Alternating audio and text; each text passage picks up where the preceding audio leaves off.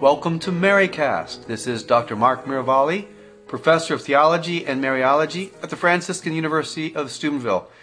It's a joy for me to talk about the Mother of Jesus.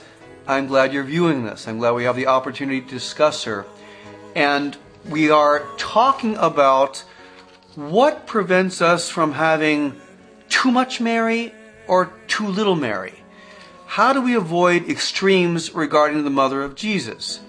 Well, let's define our terms. Let's talk about what does it mean to say too much about Mary. I want to give an example of something that happened recently, actually in the area of Quebec in the year 2007. There was a woman who believed that she was receiving apparitions of Mary. And one thing I want to tell you from the get-go in our program, I'm going to speak the truth to you. I'm going to talk about errors. I'm going to talk about specific cases of errors. And I'm going to talk about extremes that are dangerous. And I'm going to talk about the beauty of who the Mother of Jesus is. So I'm going to let it fly and speak to you honestly about not only Mary historically, but Mary right now. And the case in point I'm talking about here is a woman who thought she was receiving true apparitions of Mary, and they were false. And one clear way we knew they were false was because she was saying that she and the Blessed Virgin Mary combined made up the fourth person of the Trinity. Well, the church had to act because this could cause great confusion to the faithful because it's error, it's false. Mary, my friends, nothing would hurt the Immaculate Heart of Mary, the motherly heart of Mary, more than to be put on a level of equality with her Son. Her whole purpose in life, her whole being, is to bring people to Jesus. So, to idolize Mary is a defeat of her whole being. And that's what was happening with this woman. She believed that she and Mary were the fourth person of the Trinity. This is an obvious case of too much. This is a case of what we would call a Marian excess. And let me summarize it by saying, not just in a case like Quebec, but anytime a person considers Mary to be a goddess, considers Mary to be divine, places Mary on a level of equality with Jesus Christ, this is error, it's blasphemy, it's false, and it can never be connoted as the authentic teachings of the Catholic Church. In fact, 7 centuries ago, St. Thomas Aquinas, one of the greatest theologians of all time, asked the question in his Summa Theologica, his summary of theology. He said, should the Mother of God be worshipped with a worship of latria or adoration? And even though some people look back to the medieval ages and say, well, gosh, they obviously had extremes there, St. Thomas was very clear to say, absolutely not. In no condition. Never. You never give an adoration worship to the Mother of Jesus because she's creature. So, too much Mary is whenever anyone places Mary on a level of equality with Jesus or attributes to her a divine nature. Historically, have there been cases? Well, I just gave you one case, and back in the 4th century, there was a case of women who actually tried to do a type of worship of Mary in Mass in the form of offering a sacrifice. But let's be clear, in that case, this group was already outside of the church. They were a sect. That means they did not have unity with Rome. They weren't united with the Pope, and they considered themselves priestesses to begin with. On occasions, does it happen? Yes, it does happen because human beings fail. On other occasions, though, let me also add, it appears to some that Marian excess is happening, and it's not the case at all. And let me give you a case in point of that.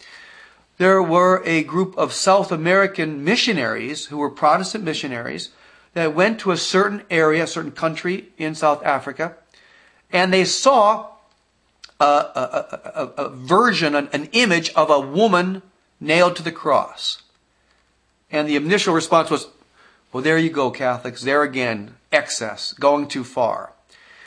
And in fact, through later examination, it was made clear that that was a shrine in tribute to a young Christian girl who had been crucified by pagan nomads because they essentially said, you follow a God on the cross, well, then that's where you're going.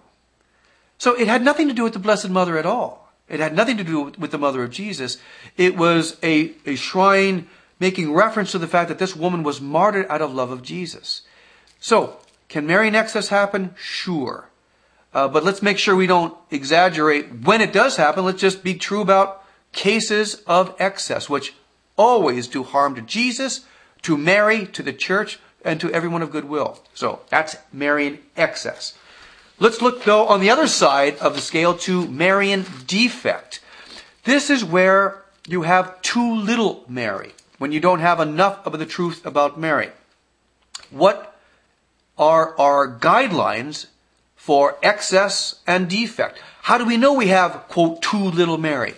Well, the foundation of truth rests with, from a Catholic perspective, the Vicar of Christ on earth. It rests with the Holy Father. It rests with the Church, guided by the Pope as a successor of Peter. And we're going to talk about that too in a moment, but let me simply say at this point, if you don't have an authority which tells you what is true from a Christian perspective and what is not true, what protects the truth that Jesus himself gave us, then you're always going to be in danger of Mary in excess or Mary in defect. And quite frankly, you're going to be in danger of every other excess and defect as well. The reason Jesus gave us an authority is because it's not just issues of Mary, but what about a question of morals? What about a question of medical ethics? Like when you have Aunt Edna who is in a coma at the hospital and the doctor says, we're going to not give her water. We're going to not hydrate her anymore out of mercy. And you look at your Bible and you search for some wisdom and you look at your concordance and you don't find euthanasia there. You don't find extraordinary means. You don't find code blue. What are you supposed to do? Well, Jesus wants you to know what to do. And that's why he gives an authority in history, guided by the Holy Spirit, to tell us the truth about Mary, the truth about Jesus, the truth about the church, and even the truth about our moral lives. And so what protects us from excess or defect is the church, is the truth guarded by the church.